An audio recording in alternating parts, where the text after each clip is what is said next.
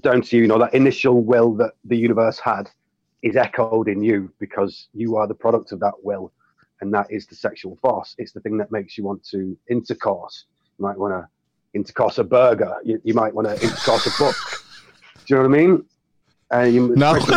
Probably. Hey, look, it's been on lockdown for a while, mate. I've been looking at 5,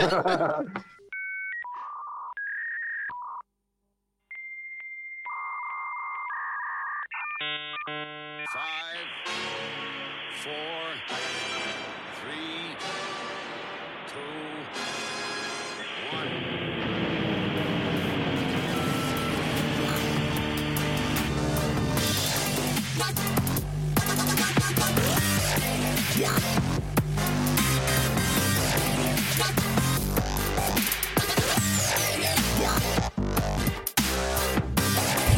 Everything's under control. Situation normal.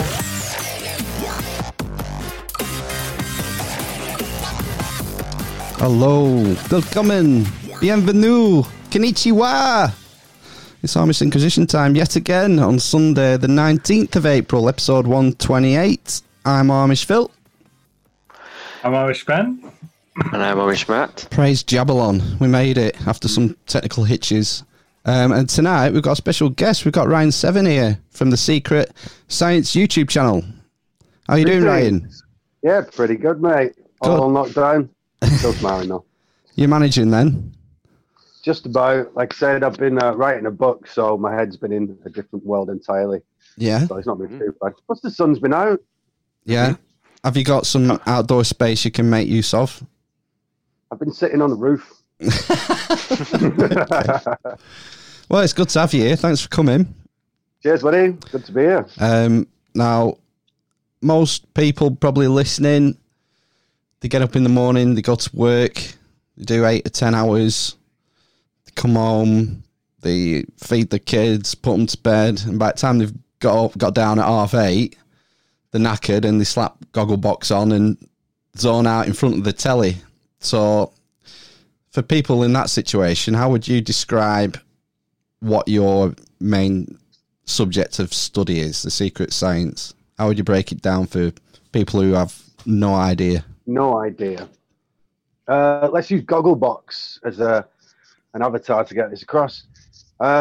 You're watching TV and you enter a mind state called alpha. And as soon as you hit alpha waves, it means that you're receiving information. And in that brain state, you're quite malleable, you're quite easy to manipulate. That's when they put the adverts on and things like that. So what I study is how people use other people and how they get into the minds to manipulate them, and how they've been hiding these secrets and where these secrets are hidden, and what this secret science is. And it's a lot more than that. There's mathematics, there's psychology in there. There's so much.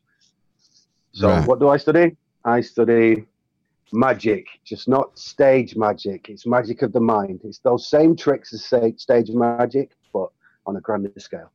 Right. And this is something that you can trace the roots back to through the Enlightenment, through Christianity to ancient Egypt and beyond. Mm-hmm. Yeah. Well, so it's pretty obvious when you look into it that this kind of knowledge was the thing that sparked off the Renaissance, that sparked off the Enlightenment. It was the Renaissance, the guys, at the top of the education system then, they used to, tell everybody there's greater learning in the past. They knew more in the past. Just take a look at Egypt. It's pretty obvious that they knew something that we've forgotten as we've gone along the years. Not forgotten, just hidden, as it turns out. But it's so old. It's at the beginning.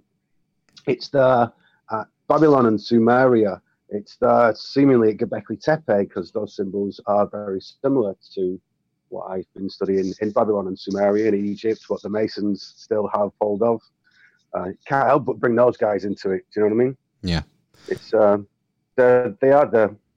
some people think they keep them a secret, these secrets, the Masons, but they're more like the Guardians, really. And I'm still not sure why it is a secret, but There are definitely secrets, and Well, they are this definitely... This is a question I was going to ask you, because, like you said, as far back as we can look, there's this knowledge that's had certain gatekeepers around it, whether it be the priests of Egypt or what else? The initiation, like the Greek Eleusinian mysteries and the Greek mystery schools. There was an initiation process. Eleusinian mysteries, yeah.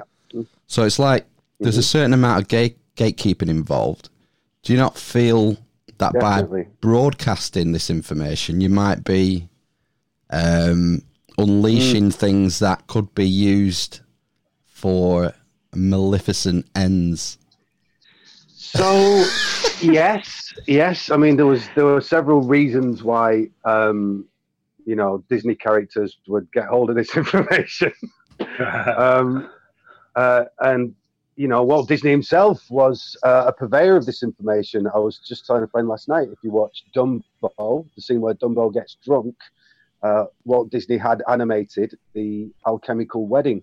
You see an elephant doing a bit of a dance there, and that's Isis, and then her veil comes off, and then you see a pyramid with an eye in the triangle, then you see a masculine and a feminine, and lightning, and then it gets even more psychedelic, and he's conveying this thing that's always hidden. And as I said, I'm not sure why it's always hidden. I know one of the reasons is because everybody loves a mystery, and for the initiate, if you're not told everything, it's that I want to know. You watch that Agatha Christie film to the end because you just want to know that who you thought did it. And it's often very hard to confirm these things, but because of the internet and because so many people are at this now, you can connect the dots a lot easier than you would have been able to do in the past. And there's gatekeeping involved, but the symbols themselves are self-extracting. They're like zip files. Do you know what I mean? It's like you apply what the symbols are saying to you to the symbol, and then it's like it cascades from there. Like one thought leads you to another thought. It might be a certain character in a certain situation, and the character comes from one story, and the situation's from an entirely different story, and you're like, what's wrong here? And it's that juxtaposition of two things that are wrong that make a right somewhere in the middle, and then you can get this information from it. A lot of it's maths, so it proves itself. It's not a case of airy-fairy stuff that you have to say, it's always the spiritual meaning of the universe. It's not. It's this strange number system that they derive a philosophy from. There's drugs in there as well. There's all kinds of stuff. I often say it's sex, drugs, and rock and roll because it is. That's what it is. Right, because you've got music and harmony. Yeah. Mm-hmm. There's drugs. Drugs. There's lots of mushrooms and all this stuff. And it's funny, but it is. And there's sex. So it's that tantric style sex. This is essentially the secret of alchemy. Tantric style sex is a way of charging yourself up with something they call the sexual force.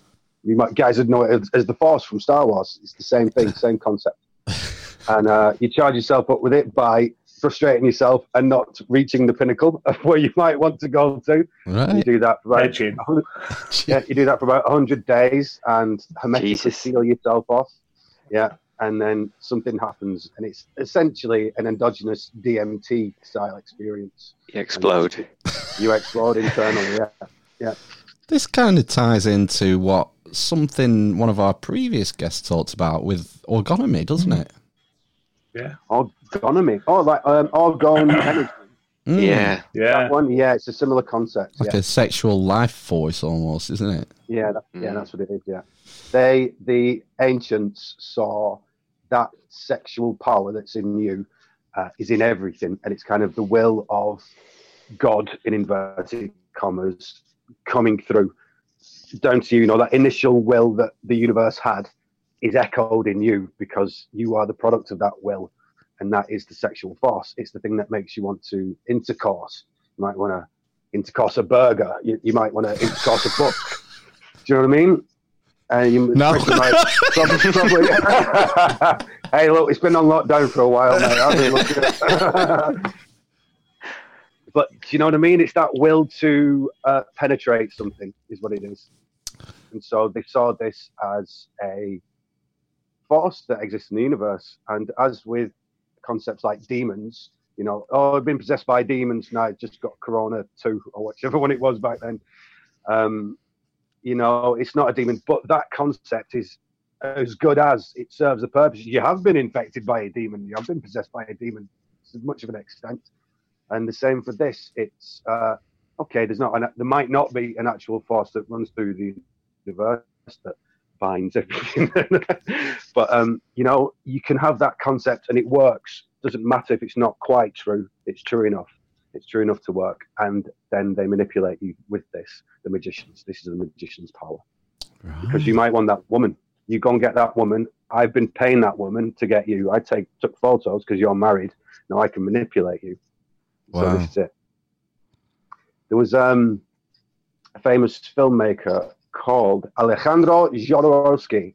He's a bit of a shaman type. He was obsessed with the tarot, and he made lots of surreal films in like the 70s and 60s. There's one particular one called The Holy Mountain that's about all this stuff. But you know, there's a Denis Villeneuve film coming out called Dune. You know, from the Frank Herbert books. Yeah. Right. Yeah. So before, what was the chap that made the other one? Crazy guy. David Lynch. David Lynch, very good. So David Lynch made the last version of it, but before he got to make it, Alejandro Jodorowsky, I'm saying his name, Alejandro was going to make Dune, and they say it's the greatest film never made. And to get this thing done, the things he went to, and he was on this kind of psychedelic journey to get people in on this film. And the names he had: Orson Welles, Pink Floyd were doing the soundtrack, Mick Jagger was one of the main cast. It was just literally star-studded. He had Salvador Dali as the Emperor of the Universe. So to go out, exactly. Yes. So just to go out and make this happen, this guy was like, I need spiritual warriors to help me on this spiritual thing that I'm doing. So he used magic, knowing what it was. He used magic to go and get out these people that he needed to fill these roles. One of them being Orson Welles. And Orson was notoriously difficult to work with. You know, he was fat at the time. He only cared about eating and drinking. And he was like, Orson, can you do this film for me? He's like, no, not having none of it. And then he went away and thought about it. And he phoned his agent. He said, what's his favourite restaurant?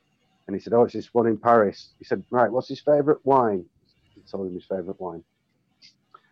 And so Alejandro's rang up Orson and said, look, every day you're on that set, I'll have your favourite chef from that restaurant flown over. He'll cook you a meal every day, and I'll have a bottle of your favourite wine there with every meal, and I'll pay you. He's like, yep, no problem, my favourite thing, fantastic. And he gave him what he wanted. He found out what he wanted, and he fulfilled that in order for him to do something he wanted him to do. Now, he didn't manipulate him very much, though. He was quite open about it. But you can imagine what these kind of ideas are of using that sexual force, what Orson Welles wanted to get what you want. Mm. And then you start getting into people like Jeffrey Epstein and blackmail rings and paedophilia and things like that. It gets very, very dark very quickly. Very quickly. Just going back to what you were saying then about Orson Welles, why would you say that that was magic, what he was doing there? Because he knew what he was doing. So if the basis of magic is manipulating and transforming, that's really what it is. Right, okay. And essentially it was, when it was first invented, it was called the royal arts. And it was there to control city-states. And you can imagine the first magicians were really shamans of the tribe. Mm-hmm. And, you know, they were the guys that knew the calendar and what time it was and when to plant and when to, you know, harvest the crop, because they were smart enough to know what was going on in the heavens. And that's why a lot of this stuff is up there. Those characters are giving these magical ideas, just a little hidden. Mm. So I've totally forgot where I was. I put you out of your stride. I think he just convinced Orson Welles to be in the film, Annie. Yeah, and you asked me why was that magic? Yeah. So basically, because Alejandro Jodorowsky knew what he was doing, being an initiate into the arts, he knew that if he could work out what Orson Welles was most attracted to, like with this sexual force idea, that he can then give it to him and manipulate him with it. Like, I'll give you what you want. Do you know what I mean? If what Jeffrey Epstein was doing was, you want something really dark, don't you? I can supply you with that. Oh, by the way, no, I know you've done that. You're in my back pocket. That's how it all works. That's how it works. So, you know, it's a very simple thing, and it seems obvious, but until you systematize it, and that system is the 7 planets, it's difficult to get a grasp of and you know, comprehend and actually manipulate. But as soon as you realize what they were on about when they're doing the 7 planets, you're like, oh, okay, you sneaky bastards. That's what it is. I've always seen myself as a deer cultist. I'm not. And the first question was, are you not worried that, you know, you're telling some secrets here that you shouldn't be telling? And I am, yeah, I am worried about that. But, you know, hopefully they'll just pretend I'm crazy and I'll get relegated to the sidelines. The thing is, the information's there for people to find. It is hidden in plain sight. Yeah, what's it Jesus said? Those with ears to hear and eyes to see. Mm-hmm. Eyes to see, yeah. Not assuming he wasn't a mushroom. Indeed he was. Indeed he was. Well, I just finished last week Marco Allegro's Sacred Mushroom and the Cross. Oh, great. But, which goes into all that. And it's interesting. Yeah, it's all etymology and, philology, tracing it all back to Sumerian roots and that. Yeah, I don't know. I'm still, he didn't sway me. I found it interesting. I could easily sway you if I showed you the art side of things, which is much easier to penetrate than the text. Yeah. I have so many ancient pictures and medieval pictures of Jesus and the Tree of Life as Amanita muscaria, fly agaric mushrooms. There's so many of them. It's funny. And half of them aren't even very hidden. You know, they'll just be in the background. Or there's one hilarious one. There's Adam and Eve, and they're just stood in front of the biggest mushroom you've ever seen eating mushrooms. So that one's on the back cover of the book, I think. Is it? It's in France, I think, if we're talking about the same one. Is it? Yeah. Is it not just a bad artist and it's supposed to be a tree? Well, you know, this is what the intellectuals say because they're all in denial about it. The second you mention something that might interrupt their career somehow, they get frightened. But it's so obvious looking into these ancient mysteries, that including the Lucis, you know what I mean, the Eleusinian mysteries. It's so obvious that it's a mushroom or some kind of drug. I mean, they've even found a relief carving on stone of 2 Eleusinian priestesses exchanging mushrooms. Yeah.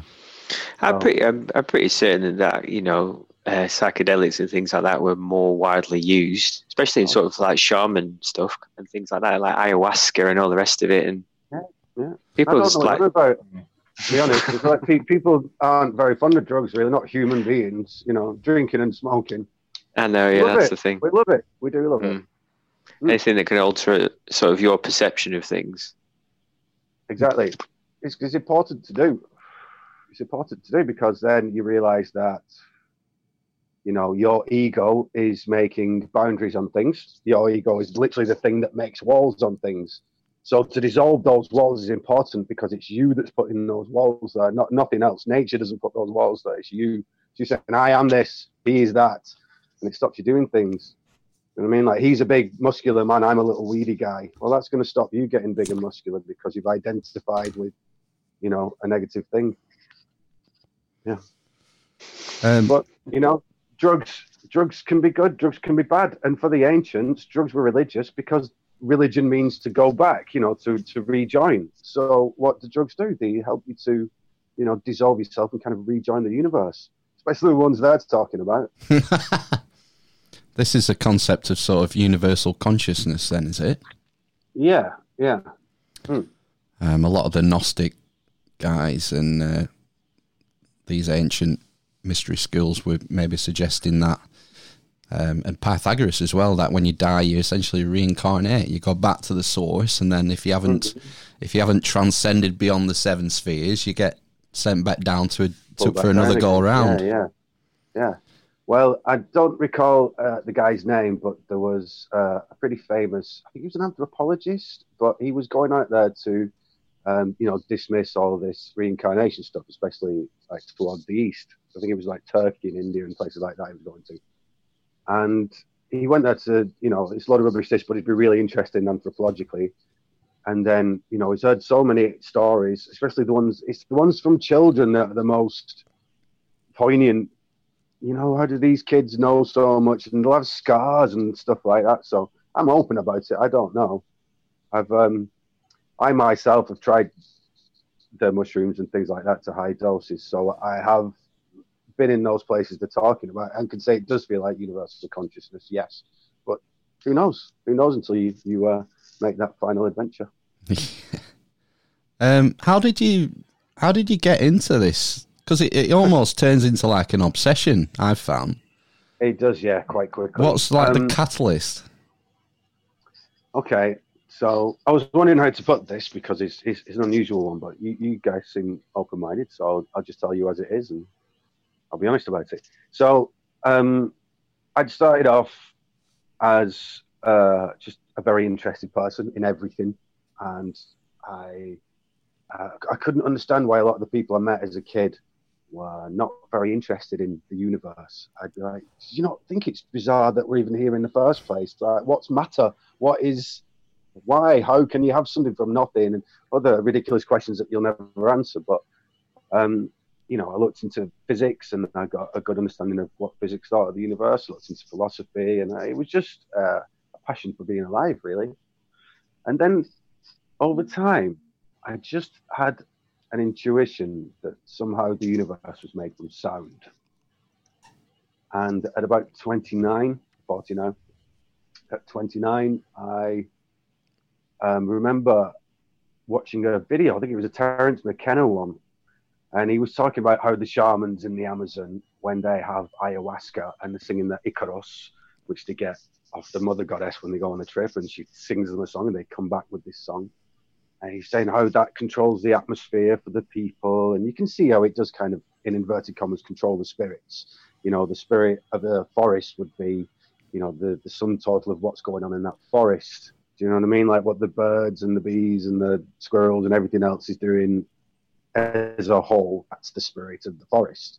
So you might have one with wolves in, that's a dark forest. You might have one with, little mice in there. It's a lovely forest, and nice mushrooms, even nicer. But so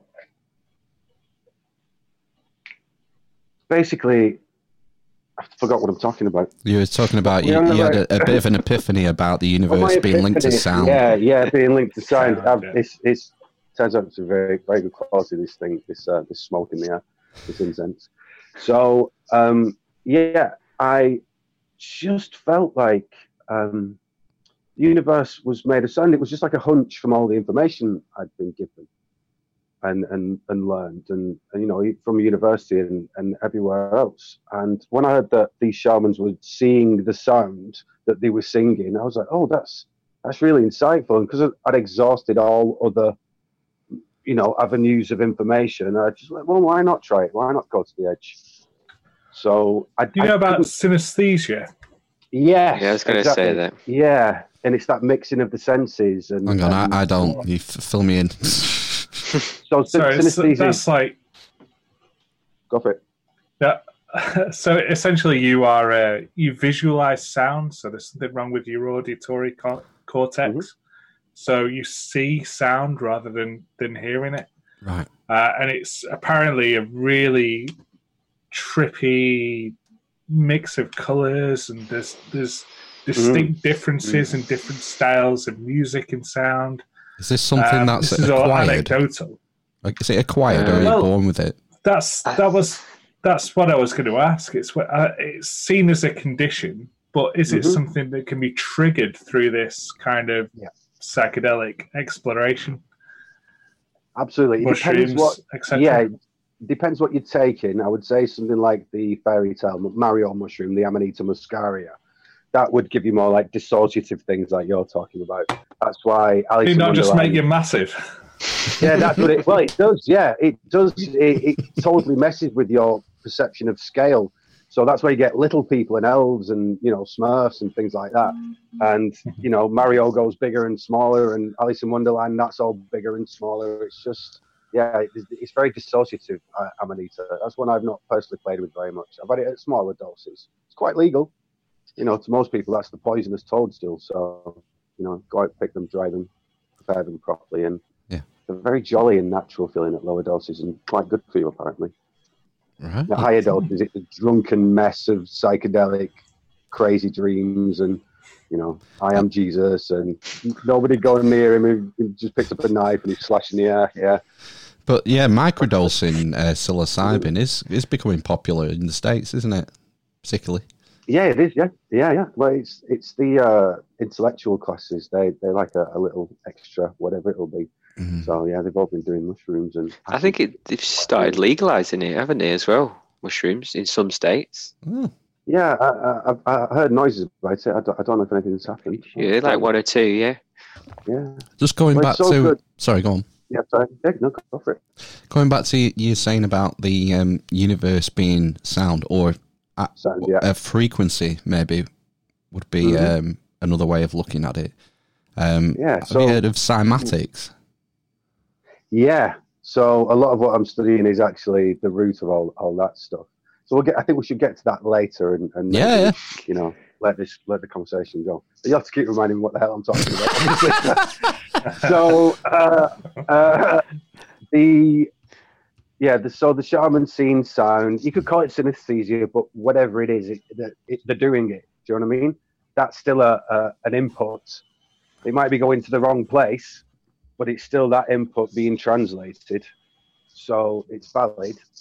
So I didn't get that, and I've never had it, and I've never gone for that. I would have liked to have ayahuasca, but all the vomiting thing just seemed too much to do. Something that I was going to have to do on my own, because I don't know any other psychonauts. I didn't know anybody else. I'd heard kids running away going, yeah, I had loads of magic mushrooms when I was, 14 or something. We picked loads, and I had over 100. I kept I have over 100. It's like, if you had over 100 magic mushrooms from where we live, you would be still there. You would still be there. So I went up to Rivington, and I dieted and done everything else that you're supposed to do, because the cleaner you are, it's not the amount you have, but it's like the cleaner you are and the less you've eaten, the less crap in your system, the more it's going to work. And I had a shitload of mushrooms, lied on the floor, and then started to get an overwhelming sense of anxiety, just these waves. And so I've rolled a couple of doobies, and I'm just rolling a cigarette because I don't feel like having a doobie right now, because I'm getting a bit anxious and paranoid. My palms are sweating, and I can feel this thing coming on. And I remember looking up, and around the room, I could see that everything was divided in 3 dimensions into purple cubes. I was like, oh, that must be the Matrix. And I was quite happy, and nothing was. I'm realizing what I've had. At no point are you under any illusion that you've not had a shitload of mushrooms. You might forget who you are, but when you're back enough to know who you are, it's not always like, yeah, I've had all these crazy things I've found in that field. So, So the first thing that happened, and it's not just something that happened to me, this happens to most people that have these higher doses. I had a woman's voice talk to me, and she said, sit down. And I was like, okay, I'll sit down. I listened to loud woman's voice in my head. So I sat down, and then I'm still rolling a cigarette, and my hands looked like they were Emperor Palpatine's hands from Star Wars, all veiny, and I'm like, oh, well, here we go. And then this voice again said to me, close your eyes and lie down, because if this happens on the outside, it'll be much more difficult than it will be on the inside. So I closed my eyes. Okay, lady's voice in my head. I closed my eyes, and the next thing I know, it was as a tidal wave just came over me, and I remember thinking, if I wanted to cower, like internally, and I remember thinking, if I do that, it'll smash me. I need to turn around and just ride this wave that's coming at me. It doesn't matter if it's scary, I've got to do it. And it was like a million thoughts at once, just too much to deal with. You just have to relax and let this thing happen to you, and then you end up in this space.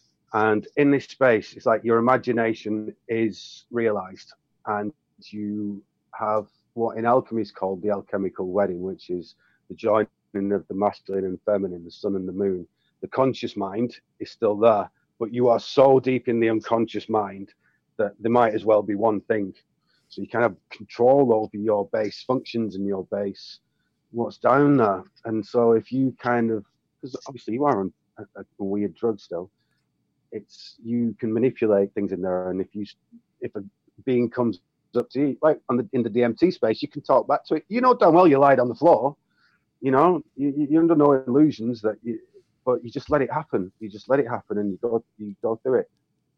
And so I got halfway through it, and it was a shamanic ordeal. It was very difficult to go through. This waviness of it, and these tidal waves coming in were just so difficult to deal with.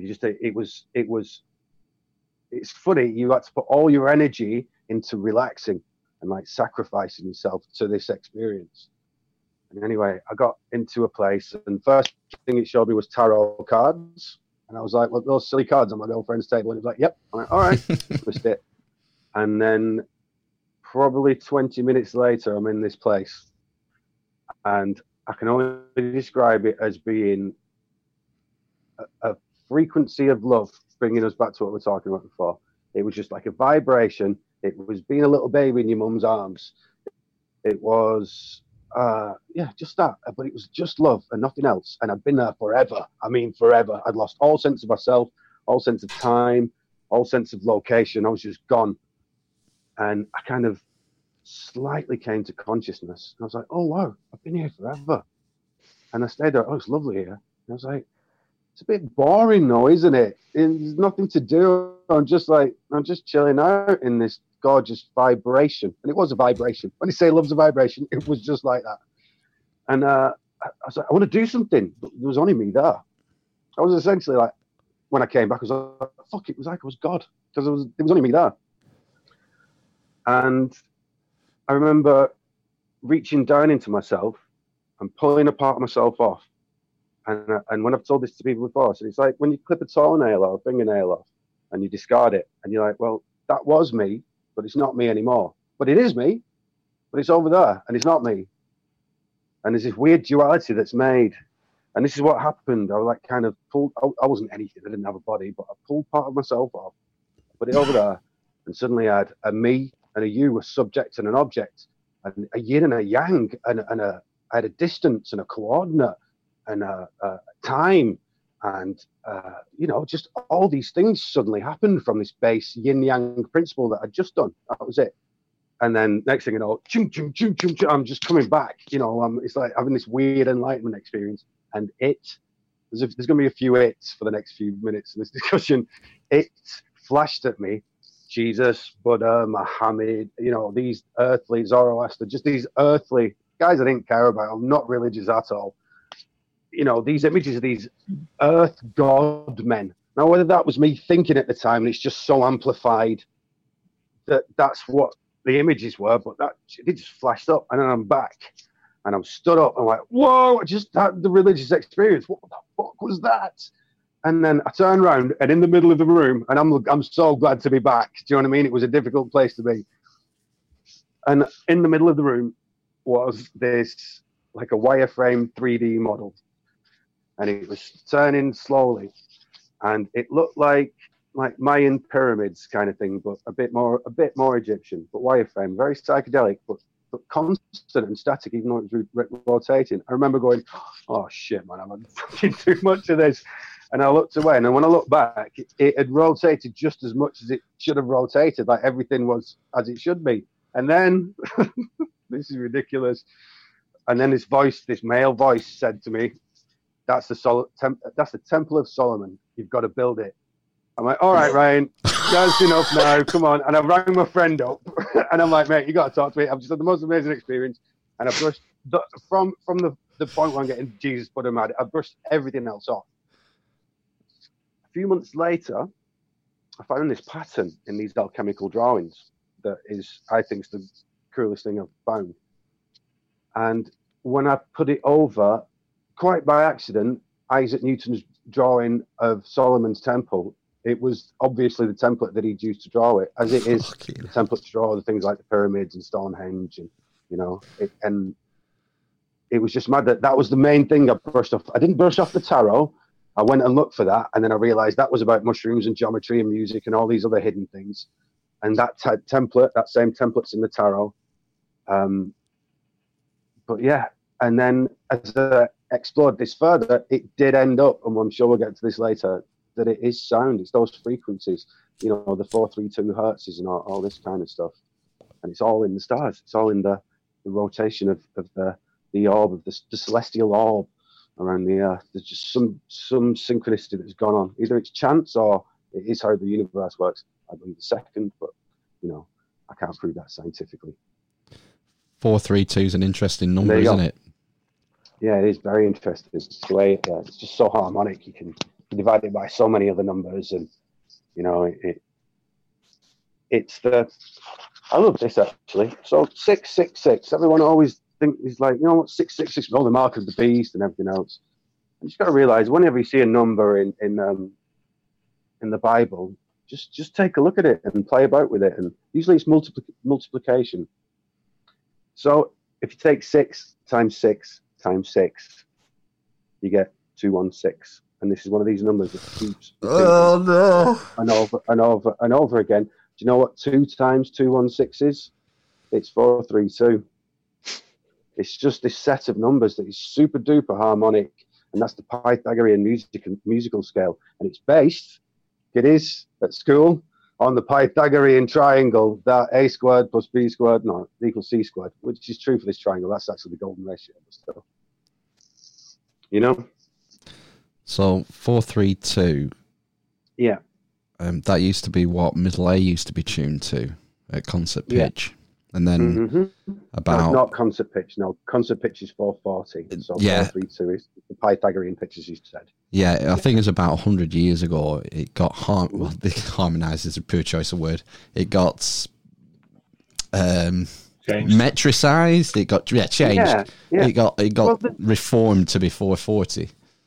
Yeah, there are valid reasons for that, though. And as I remember, I don't know if it was a conspiracy or not, but it was Himmler or somebody like that had it changed. Yeah, is that right? I heard that. Yeah, so there is a reason, and it's this thing called the Pythagorean comma. And although Pythagorean music's beautiful and with the harmony of the universe and all those things, it's not as harmonic as you'd think it is, because you get towards the end of the scale, at the end of the end of the octave, and as you want to go to the next octave up, there's something called the Pythagorean comma, which is like a little frequency gap. That means that if you press C of one octave and C of the next octave up, it's actually slightly out. So the 440 tuning was an evening, like I said, a metricization of it all. So actually, they're all a little bit out, but a lot less out than that big comma, if you get me, that big gap. So there is a reason for it. I can understand why. Even though it's not as, universal, it certainly won't be as healing, if you like, crystals and all that stuff that isn't real. Isn't 432 related to the moon somehow? So it's 1080, which is again it's a divisor of that, and 216. They're all these same numbers. So actually, check this out. So the ratio, the radius of the moon is 1080 miles. Excuse me. And the diameter is 2160. So 1080p is standard HD. 2160 is, and then all these numbers are literally what your screen are. So there's there's a bit of a conspiracy here that the guys that are making your TV are actually using this Pythagorean stuff with the size of the moon and all this stuff, and trying to warp your mind. Everyone's a magician. TV programs. There you go. I'll take that. Thank you. Well, doesn't T160 relate to the precessional cycle as well, the precession of the equinoxes? It does, yeah. It's a precessional month. It's a month in the precessional year. Yeah, so this is so interesting. So in a lot of these religions, including the Bible, actually, so the word was God and the word was good and all that stuff. So you look at the word God. In England, King James changed it to Lord, but in the Hebrew Bible, and that works out, it's always gematria, so you're exchanging the letters for numbers. So Lord, I forgot what the number is, but Lord works out as something, you times it by so many, it ends up at 216, again, 216. For Yahuwah, Jehovah, which is the Hebrew name for God, that you couldn't say if you remember. Do you remember Monty Python when the guy gets stoned for saying Jehovah, Jehovah? Remember? Yeah. Yeah, well, that was the case because Hebrew was only spoken in the temple. It wasn't spoken by the people. It was speaking Aramaic or whatever. So, yeah, these priestly guys, when they said Jehovah, they were actually saying this coded word. Yod is worth 10, Hey is worth 6, Vav is worth, 10, 5, 6, 5, it basically is. And Is this going back to the Tetragrammaton? yeah, it is the Tetragrammaton. Yeah, that's exactly what it is. And when you add those numbers together, you get 26. If you put them in a triangle, you get another one of these procession numbers. I think it's 72. Yeah, it is 72. It's the 9 times table. Anything that falls on the 9 times table, 72, 81, 90, seems to be one of these highly harmonic numbers. So, yeah, the Tetragrammaton adds up to 26. And when you see wherever they put it, at the top, they're talking about the 26,000-year cycle of precession. Now, what precession is that, remember we said 72 if you put Jehovah in a triangle. 1 degree of that 360-degree precessional cycle is 72 years. So every month it takes 216,000 years, 2,160 years, etc. And so every month is one of these numbers, these special numbers. Every season is one of these numbers. Every half year is one of these numbers, and the year, and everywhere you work it, that we work a calendar metric here on the earth, it's like a day or a year or a month or whatever you're going to say, is one of these amazing numbers. And this is the big secret they're all keeping, that there are these amazing numbers. And who knows what, if we could get it into the heads of, regular scientists, especially like mathematicians and people doing engineering and electronics and things like that. Can you imagine having a set of numbers that just interrelate with every other number so easily? It's like a lubricant. They are the lubricants of numbers. I don't know what that means, but yeah. Well, 72 years happens to be about roughly a human lifetime, which I always found interesting. The 1 degree of the precessional cycle. Something very interesting I found out recently was that actually these same numbers are the average heartbeats a day, the average breaths per day, the average blinks per day. And I just could, when you start to find these things, like you just can't take it anymore, because it's like you sound ridiculous to yourself. But it was, you can, because it's maths, because it's science, you can go and check it out. You can go and look it up. Yeah. And so it's provable. So, what might seem rantings and ravings, I can go, okay, yeah, fair enough. I can see I might sound crazy, but I can show you that Jesus was a mushroom. I certainly said some people, do you know what I mean? And take the mushroom and tell me you ain't seen Jesus. Do you think then it is kind of evidence of a creator then? They thought someone created it all. So it's funny. Yeah, they always draw it as the goddess. That's what it is.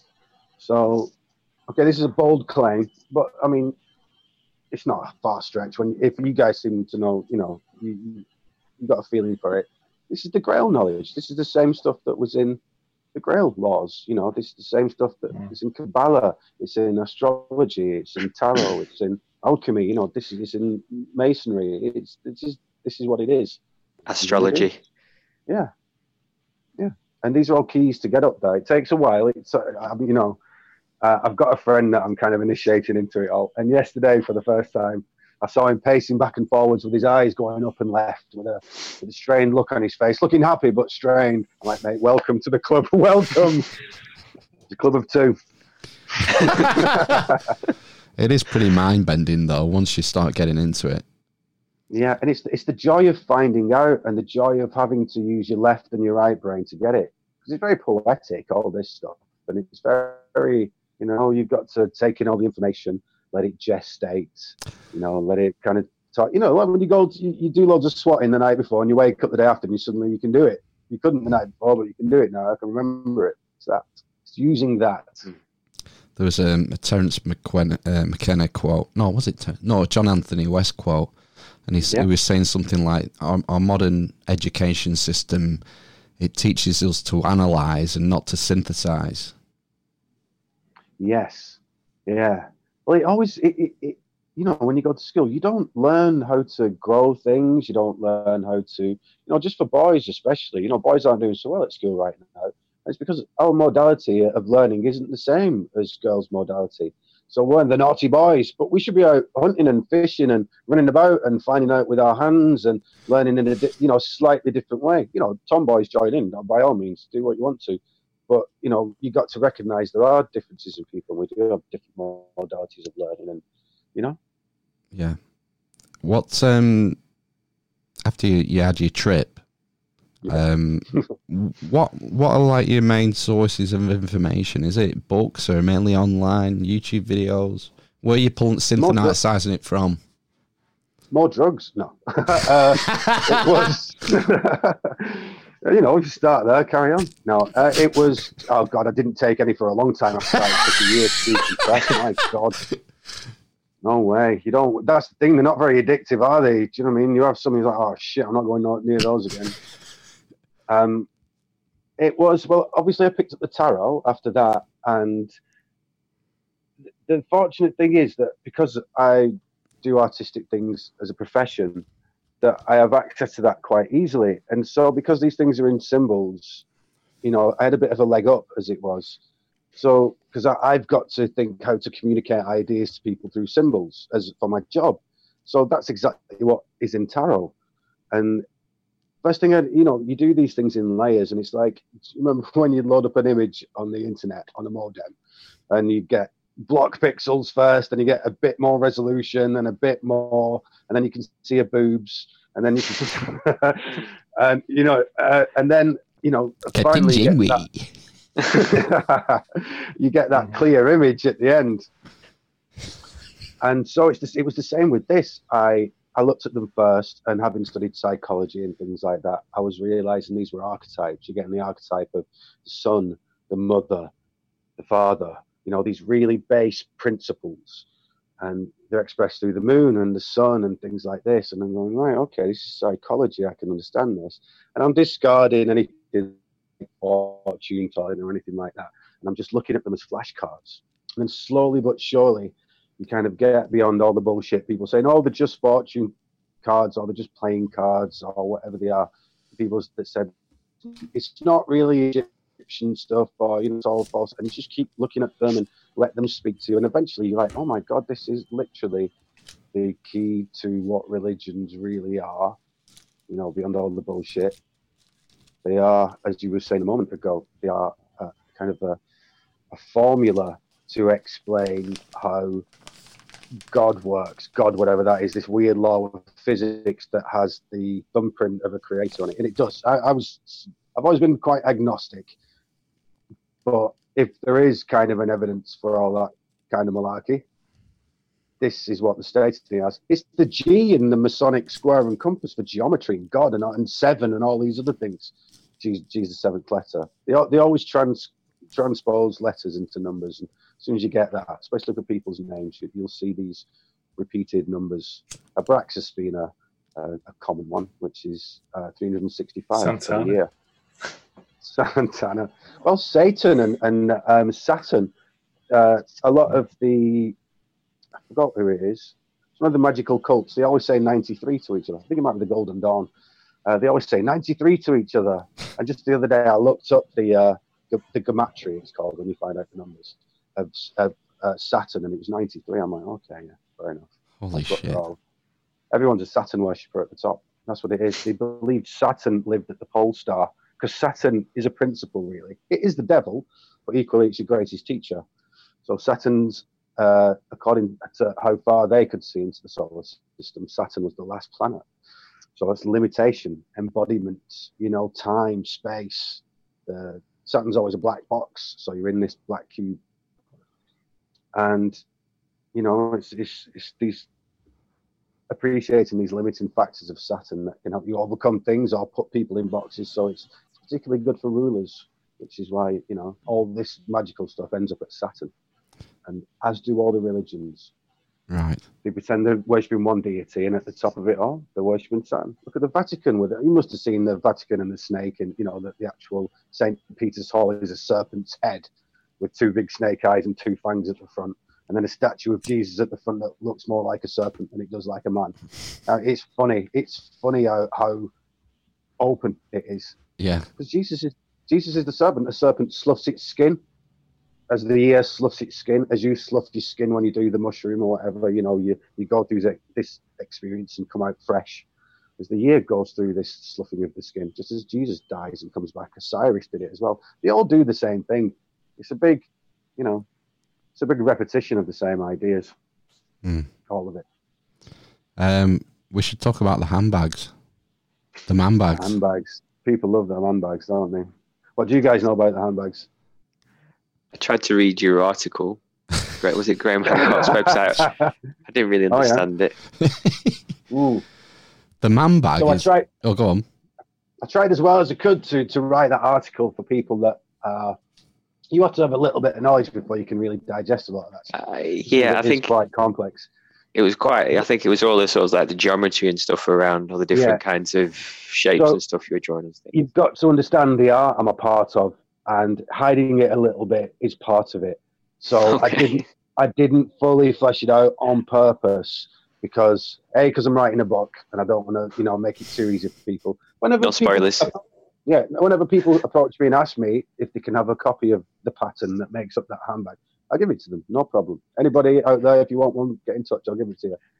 But equally so, that difficulty in finding that bit out makes you do it. And when you do it, it goes in more easily. So I'm not hiding it for selfish reasons particularly. I want you to have it. It's just, you got to work for it a little bit. It took me 10 years, this stuff, and a lot of head banging and a lot of drugs.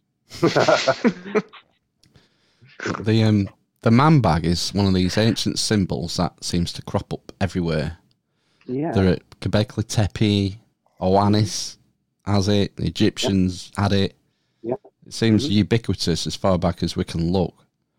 And it's been a puzzle for academics and scholars and archaeologists since they started finding them, I guess. Yeah. So what is this? Sorry, the actual handbag thing, the shape. It looks like a handbag. It's like a rectangle and with a half moon above it. But this is carved in different ancient sites. Everywhere, Egypt, South America, North America, everywhere. Australia. That shape, but with different kinds of symbols. No, just the shape, the handbag. Right. Okay. Yeah. So the handbag itself can appear with different things on it, in different characters' hands. But every time this character is bringing knowledge, that's what they're doing. They're always bringing knowledge. Right. So it was interesting that you mentioned this character Oannes. So let's run it right back to the beginning. In fact, let's run it back a little further. You're aware that, the beginning. Before the beginning, genuinely, before the beginning. So you're aware Graham Hancock's was previously controversial theory that about 13,000 BC, there was a comet impact at a time called the Younger Dryas, and then that resulted in... Bill tells us all the time. Yeah, wiped everything out and everything started again. So this is one of the pieces of information that the Masons are still carrying. And you can find out. They're always cheeky and give you little hints. And you can find it in their tracing boards. So it's been recently discovered that it's true, that there was an impact in the Younger Dryas. And if humans were around, you bet your arse that would have reset everything. Ash in the sky, so much ice melted, the ice sheet was as far down as London. So that's what I mean. Does that not coincide with an ice age then? It was the ice age, yeah. It was the termination. The end of the ice age.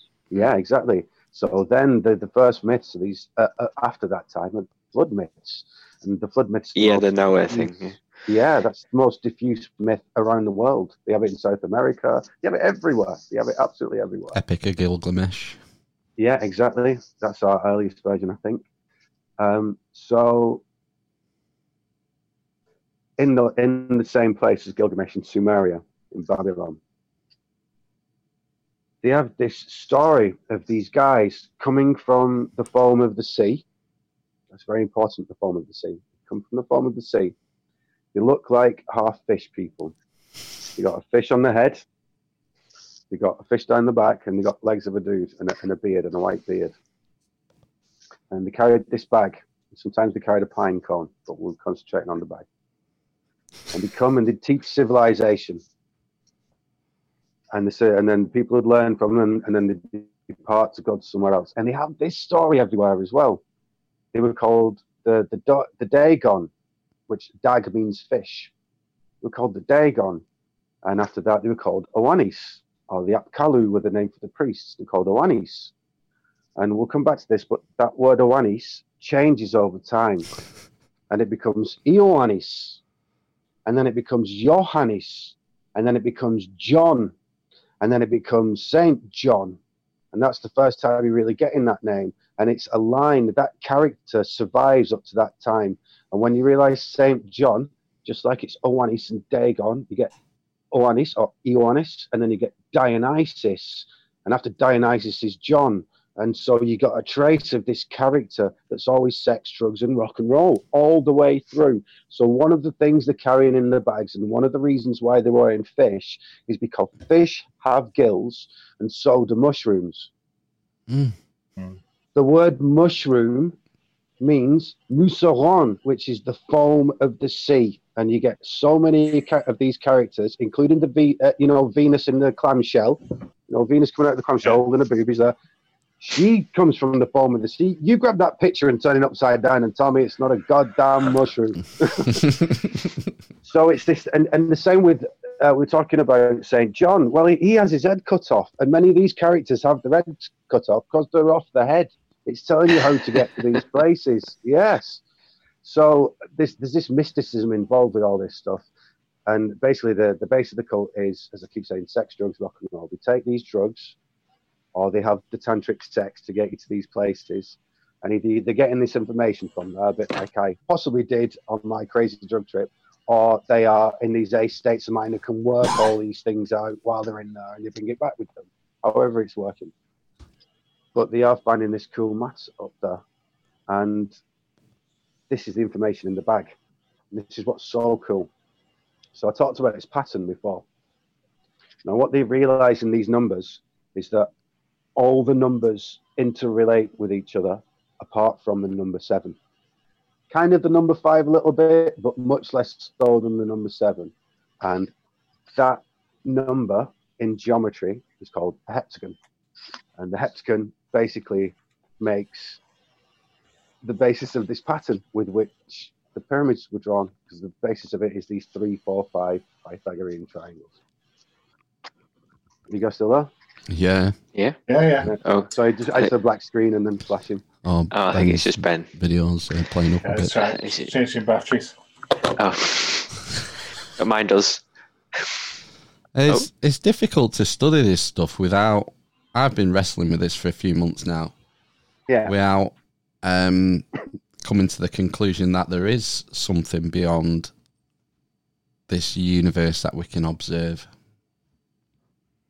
As in, like a metaphysic, you mean? Something that's beyond space and time, that is like a force that created everything. That binds the universe together. Is it in the rock? Whether in the it's in everything, yeah. It binds us, it penetrates us. I don't know. Let's not talk about penetration in the lockdown. I think I might be a lapsed atheist. A lapsed atheist. Do you not draw the same conclusion? I'm wrestling with it. I don't like to make it's, without having cognitive dissonance. I can hold two contrary opinions in my head and be happy because at least I've got both sides of the story without having to land on one, especially with something that's not scientific in that I can't ultimately prove it.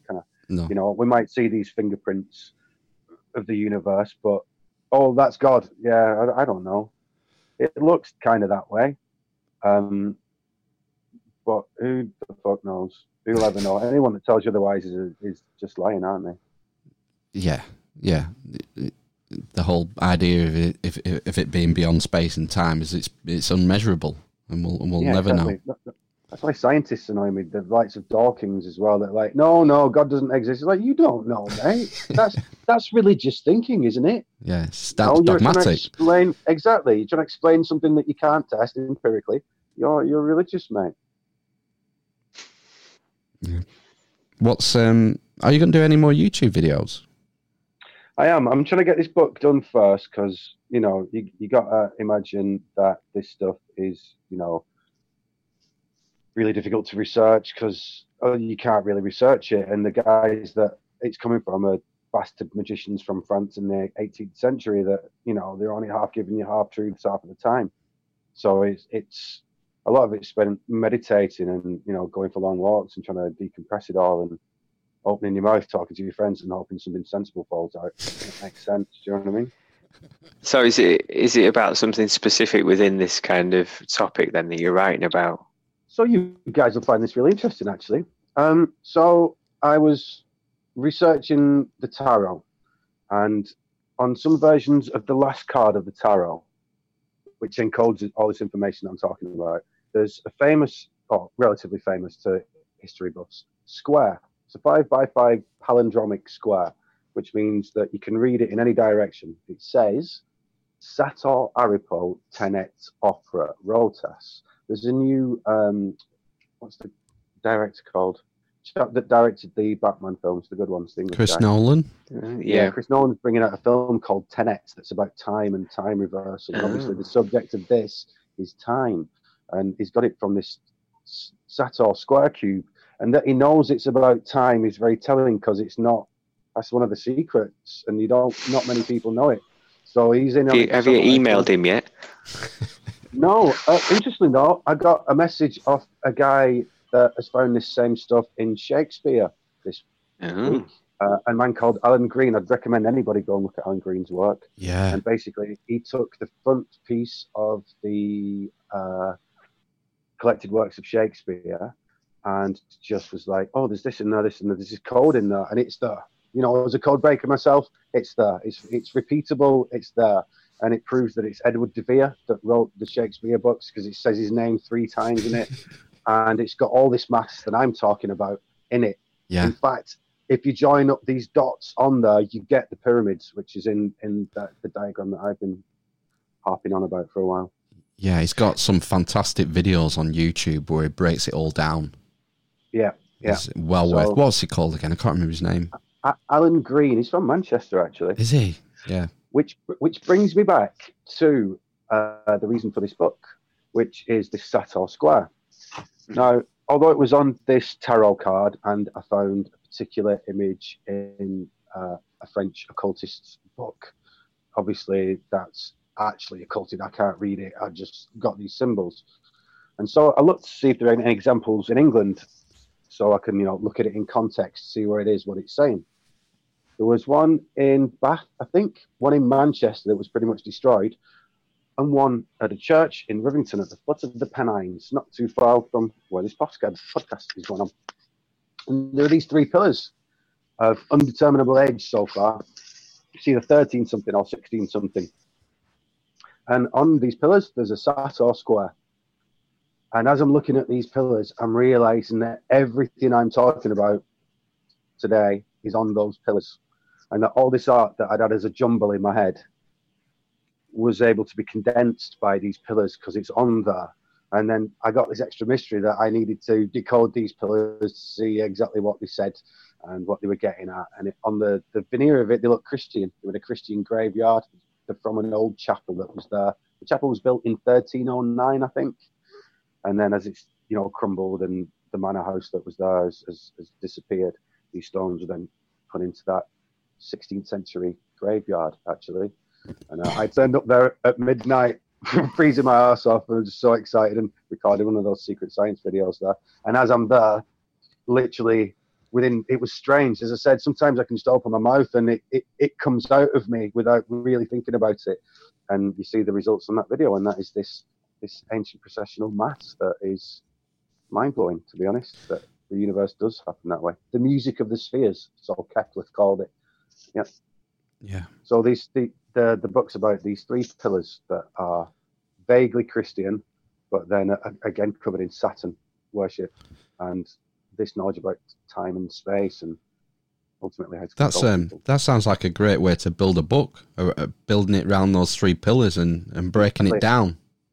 It was like I hate to use the word, but it felt like a blessing kind of thing. It was like, there you go, Ryan, here's your focal points for something that's such messy. Yeah. Because and they look really cool as well. I this morning, just for fun, I thought I'd make a list of like all the subjects that are encompassed in what you're talking about, just off the top of my head. Yeah. I've got symbolism, astronomy, astrology, Gnosticism, mythology, Grail quests, philology, Hermetica, Gematrica, geometry, Pi, Phi, Golden Section, Book of the Dead, Alchemy, Tarot, Fibonacci, Kabbalah, Precision of the Equinoxes, the Trinity. I'm about a third of the way down the list. It just goes on and on and on. Yeah. A lot of, well, you know, you could add to that list chemistry, biology, physics, history, you know, language. It invites you, etymology, you know, philology, theology, all the ologies, you know, the word logi, logos, that's so interesting. Again, it's another one of these, you know, like the name of God, it actually means something. There's a whole philosophy behind it. That's why, you know, the god of alchemy, Mercury, Hermes, is Thoth in Egypt, the god of writing and words and speaking, because going back to the Epic of Gilgamesh, this is a great story, actually. So we'll preface this by saying that in the ancient traditions, the symbol of the sword is the symbol of the intellect. And this is why. So Gilgamesh had to fight Tiamat, the dragon of chaos.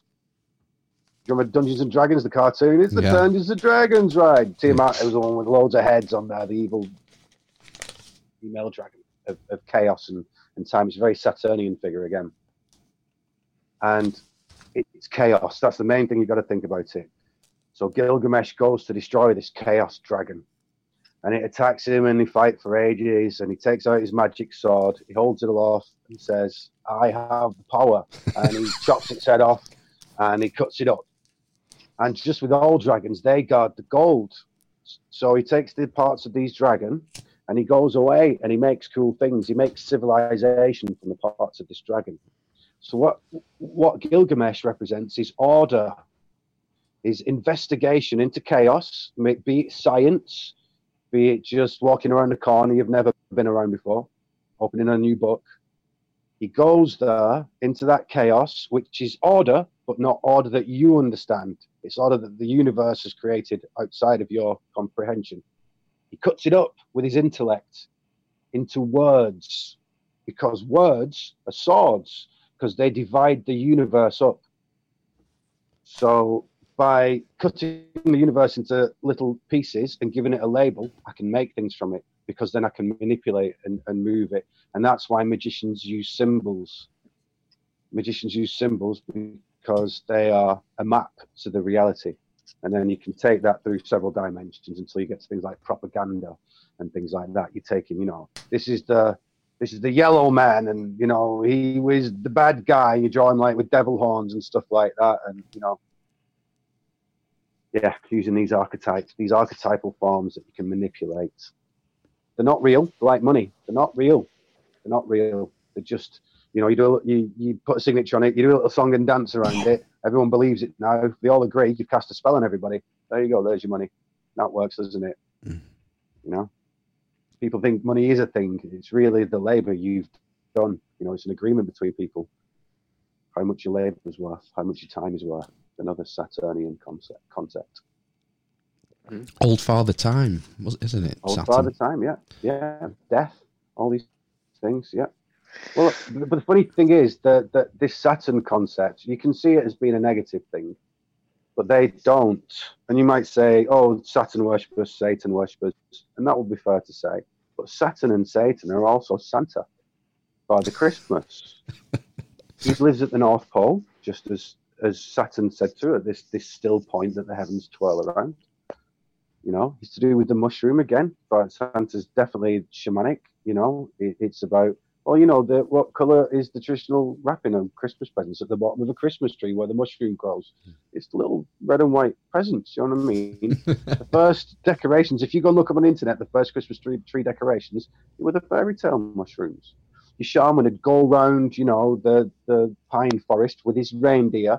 Reindeer effing love those mushrooms. They'll knock you over to eat them. They'll drink your pee. That's an important factor, actually. So shaman would go around with his bag, get up his sleigh, go and pick the mushrooms, put them on a central tree because they'll get all mushy in your bag.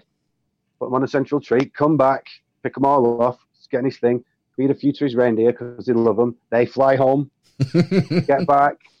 It's snowy outside. You go in through the chimney because you can't get in through the door. You come down, you give everybody a gift, and you bet your ass that mushroom knows who's been naughty and who's been nice. Because you know damn well inside who's been naughty and who's been nice. If you've been naughty, that mushroom will kick your fucking ass. And then everyone gets the gifts. And then, you know, what the real celebration is, and the reason why it's so to do with this Saturn cult and these Dagon guys. We should get back to the handbag, by the way. These Dagon guys is that you are making this journey. They call it macabre mysticism, which is this chariot, like the sleigh, like Odin's chariot in the sky, Saturn's chariot, which is the Big Dipper, because the Big Dipper points you to the North Star. And it's all mixed. And what colour's the North Pole? It's red and white, just like the mushroom. And around the North Pole is Draco, the constellation Draco, which is the dragon, which is the symbol of that. That's why it twists up the North Pole. And you know, you get the tinsel around the tree, which is twisting up there, and then the star on top of the tree is the North Pole star. Right. So it's this ancient religion in inverted commas, which is really a practical science of orienting yourself. There's north, there's east, there's west. Go. You don't have a clock or watches or anything like this. This is the knowledge of the priest class that lived in temples where the time is told, tempus, time. And it's a big mess, to be honest, the whole thing. And you've got to go here, there, and everywhere to get it all. Should we go back to those handbags? Yeah. Gucci, right, weren't they? So we said that these Gucci bags, the Hermes actually. So these Gucci bags that were brought by these fish guys, which actually that fish costume can still be seen on Catholic priests in the mitre hat. It's an open fish mouth. Exactly that, and they'll often have the eyes on them too. Well, notice that Catholic priests also dress like mushrooms with red tops and white robes. Do you know what I mean? It's funny, but it's true. You know, you see these things. What they got? You look at that chalice as well. Tell me that's not a mushroom. You know, Fisher of men and stuff, all that. Exactly, yeah. Well, that's on those pillars as well. That's very interesting. That stuff. I was just thinking though, sorry, about your trip. Did you say you're not? Mm-hmm. Did you see some purple tubes? Yeah, it was like a purple matrix in the room. Imagine like everything's made up of cubes. No, I was just wondering if the tubes were related to your pillars that you found.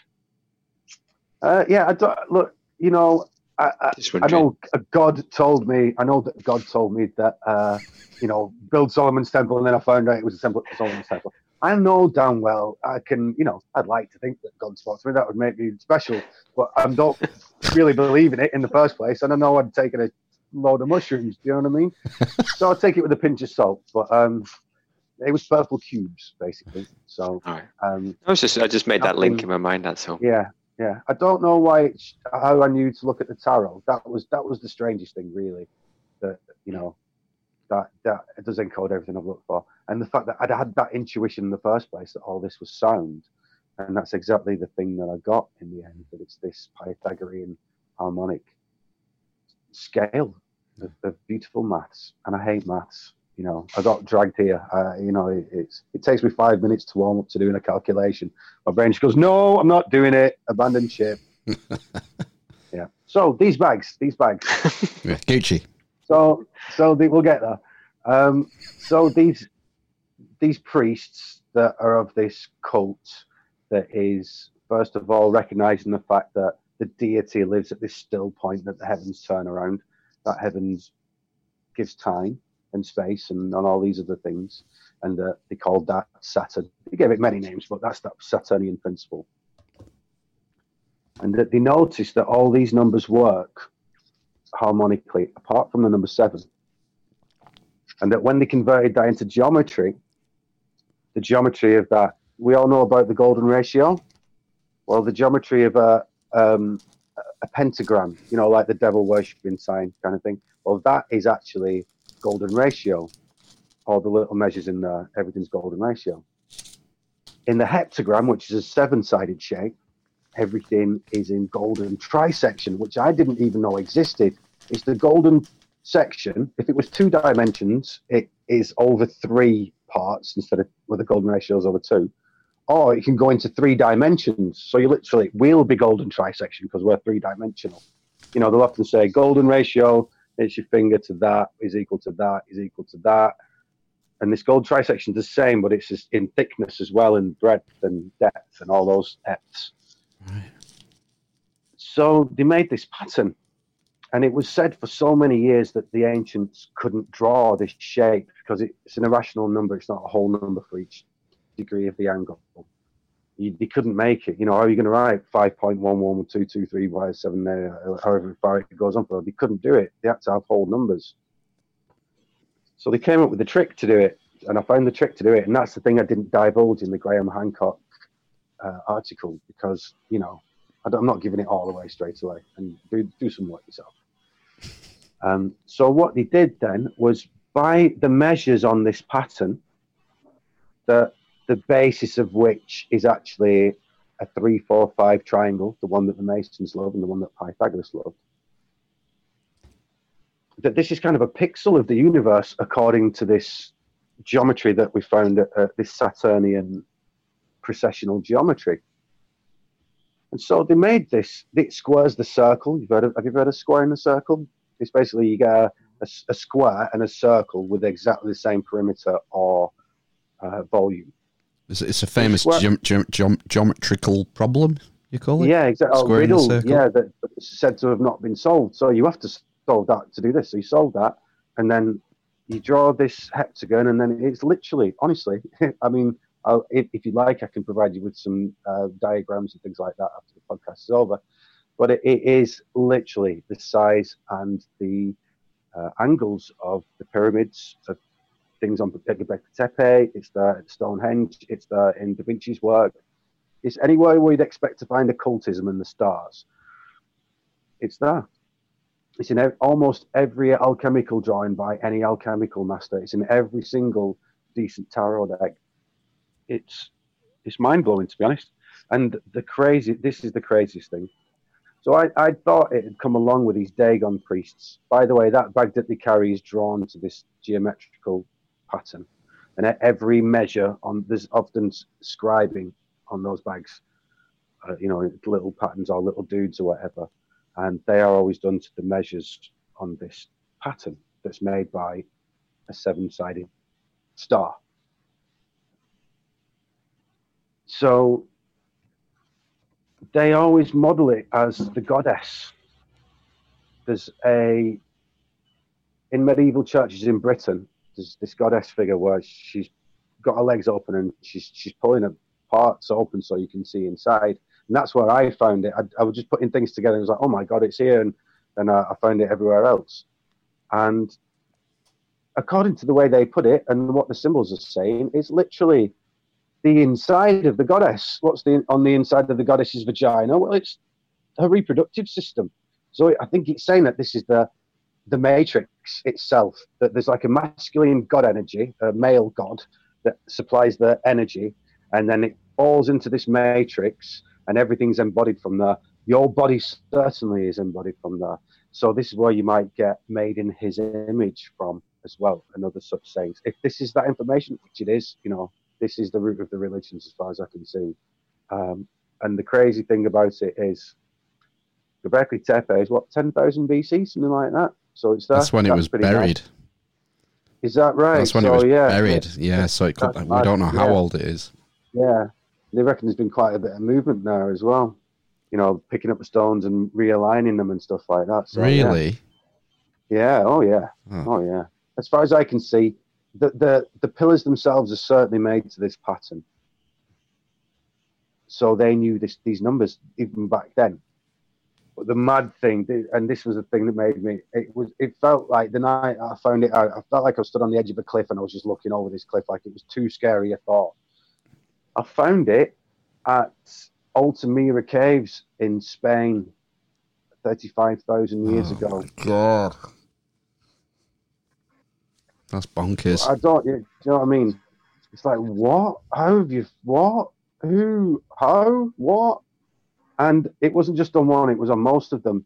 And you know, when you see in the Americas, like around the Grand Canyon and places like that, you get these weird alien looking things. You'll see it on silly ancient aliens and stuff like that. In the depths of the Utah Canyon and all that they say. Do you know what I mean? These alien looking figures came down and spoke to the locals. And then, so I popped the pattern over these geometric figures, and it just totally drawn to it. I mean, it's obvious. It's like the amateurs, they're learning it. Do you know what I mean? And they're just having a go at drawing a guy. And I think it's got something to do with sunrise and sunset and other things that are happening. You know, I've still got work to do on this. There's a lot of pieces to put together. I only just figured out the fact that pattern that I found is totally related to this processional mathematics. Right. And just put something together last week. So that's fresh news. I read a book last year called Prehistory Decoded by Martin Sweatman. Okay. And he's name, isn't it? Yeah, it's a shit name. But he's got a good theory on the handbags, an interesting theory. Okay. Worth looking into. Do you recall what it was? It was something to do with, like you said, about sunrises and equinoxes. It was something to do with the symbology behind that. Yeah. It's like the re-civilizing society after the fall with this philosophy system that's based on these numbers and the four elements. But the four elements are the Platonic solids, and the Platonic solids are literally made from those numbers. For example, we said 216 before. Yeah. But 2,160 is the internal angles of a cube. a cube is the symbol for Saturn. Yeah. You know the Kaaba in Mecca. Yeah. Mecca, where they all go around it in an anti-clockwise direction, just like going around the pole star around the back cube. It's all they don't realize it. But at the top of all the religions, the guys that know what the fuck's going on, they're all worshipping Saturn. Not necessarily Saturn in the bad form. Saturn is equally this matrix mother figure. You get me? That's So, interesting. You know, the internal angles in the cube, isn't it? Yeah. adding up to 216. Yes, every one of the Platonic solids is related to the processional every one of them. cycle. Yeah, so 2160 being the amount of years in a processional month. It's related to the geometry of a cube. I mean, it's mind-blowing. Well, nautical miles around the Earth is 216,000 as well. 2,160, something like that, yeah. The foot is related. You know, they keep saying the foot's some old king that they've forgotten who he was. Well, it's not. It's related to the perimeter of the Earth, which isn't it 432,000 miles? I mean, like, it's another one of those numbers. I can't remember. Yeah. They're all those numbers. The distance to the Earth, the distance from the Moon to the Sun, and all that. It's just ridiculous. I was reading the fact that go for it. So just to go back to the measurements and manage the measure of all things and all that. I was reading a book recently, and it's Manly P. Hall. It was Manly P. Hall. It was. Every time I say that name, my friend just bursts out laughing. He loves it. Manly P. Hall's like a famous author of esoteric stuff. And he was going through the different measures, like Egyptian cubits and inch and feet and all this sort of thing. And given what the different measurements were. And I was looking at these numbers, and they were usually to maybe 3 decimal places or 2 decimal places. And if you added up each digit of this like 7-digit number, it would always add up to a multiple of 9. And every multiple of 9, so like what's 2 times 9 is 18. 1 plus 8 equals 9. 3 times 9, 432. 4 plus 3 plus 2, 2 plus 1 plus 6, they're all 9 times table, all of them. And it's like 9 is this null number. It's because of base 10 is what it is. When you do base 7, 1, 2, 3, 4, 5, 6, and then 7 becomes 10. It's mind-boggling. But so if it's base 7, 6 does the same job as 9 does in base 10. However, I know it's weird, but however, there's something special about base 10 that makes all those harmonic numbers happen. It doesn't happen the same. It doesn't happen as fruitfully in the other base systems. So there is something about base 10, and that's why the Sumerians they counted in 12s, but they were using base 10. Do you get me? Yeah. They were counting to 10, and then it was 10 and 2, and do you get me? If you see what I'm saying? Yeah, 10 was the sacred number in the Pythagorean schools. It was, yeah, and that Pythagorean tetractys is on those pillars. Right. Oh my God. That's the thing. It gets because you've got no one to say, oh, by the way, Ryan, congratulations, you've passed your initiation for this grade. Well done. You understand it. Do you know what I mean? Have a sword on your breast and roll your pants leg up and have a secret handshake. I don't want that. But my whole point is to not have that. It's to get it out, because as soon as I started studying it and I realized a lot of it was psychology, and that it was used by the ruling elites, the shepherd kings, the fisher kings, and this whole analogy for a flock and a shepherd. And so, for example, Hermes Mercury, he was a shepherd, and he makes a lyre of 7 strings, and he ends up swapping that with his brother Apollo for the caduceus. You know the caduceus with the 2 serpents that go up with the wings at the top? Have you seen that? So the fact that these 2 things could be changed, and this caduceus was for herding the flock. So what they're saying is these 7 strings, the Indians would call them the 7 chakras. Scientists would call them the 7 nerve endings that end in the endocrine system, that pump out your hormones, that are you, if you think about it. If I scare you, you get adrenaline. You bet your ass I can control you. Do you know what I mean? If I get you scared, cortisone and other things, do you know what I mean?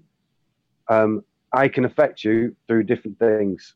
And that's why the 7 chakra are the 7 planets, are these 7 notes, because they fall in these places on this heptagram, septagram shape thing, like the Vitruvian Man, that's drawn with this. So they get control of you, because Hermes' wand, his magic wand, is just like a lyre, and they can play that lyre. The panpipes, the Pied Piper, is the same concept. Yeah. And they play us all. We're all very suspicious about what's going on now, for example. But I don't want to go down that because it's too close to home right now. Yeah. Yeah, we don't want to get deplatformed, do we? No. But also, I'm just sick of talking about it. Yeah. Well, it's been a welcome relief for us having you tonight, Ryan, because we feel like we have to talk about coronavirus because it's the only, it's what's happening, isn't it? We talk about it every week and we get sick of it. Yeah. So it's 10 bells. I think we should. That was a solid hour and a half, wasn't it? Yeah, I've really enjoyed it, Ryan. Yeah, it was good. Yeah, great stuff. Absolutely, it's been amazing. I'll come and have another chat to you when this book's done, if you like. Definitely. Yeah, definitely. Yeah, that'd be great. Hopefully in the studio. Hey, See us in the flesh. Yeah. Maybe around the corner. When there's an episode number coming up with a sacred number, I think we should do that. 216. Fucking hell. Like 30 years. Couple of years, isn't it? How many are you on now? 128. 28. 128. 216. Oh, I know you nearly had 126 there. We could have there's loads. I'll tell you what. Let's just do it when the book's finished. There. Yeah. Hope for the best. What was funny when Graham Hancock got hold of me to do all the stuff for his thing, it was 11:11 every time he got hold of me, or I sent something to him. It was 11:11. Oh my god. And I'm talking like probably about 11 times actually. I'd love to count them up. I bet it was 11 times. Yeah. Well, thanks again for coming. Yeah. All the links to your stuff, we'll put all your links to your YouTube and whatnot in the episode notes, so check that out, Anyone eavesdroppers. can say hello to me on Facebook. You can find me The Secret Science on YouTube. My name is Ryan7, and just type those things in and you'll find me. Brilliant. After a little boy called Ryan, and it was his 7th birthday, and apparently he gets a lot more hits than me. Yeah, it's the toy, yeah. The unboxer. The unboxer, Yeah. Right, thanks, eavesdroppers. All right, guys.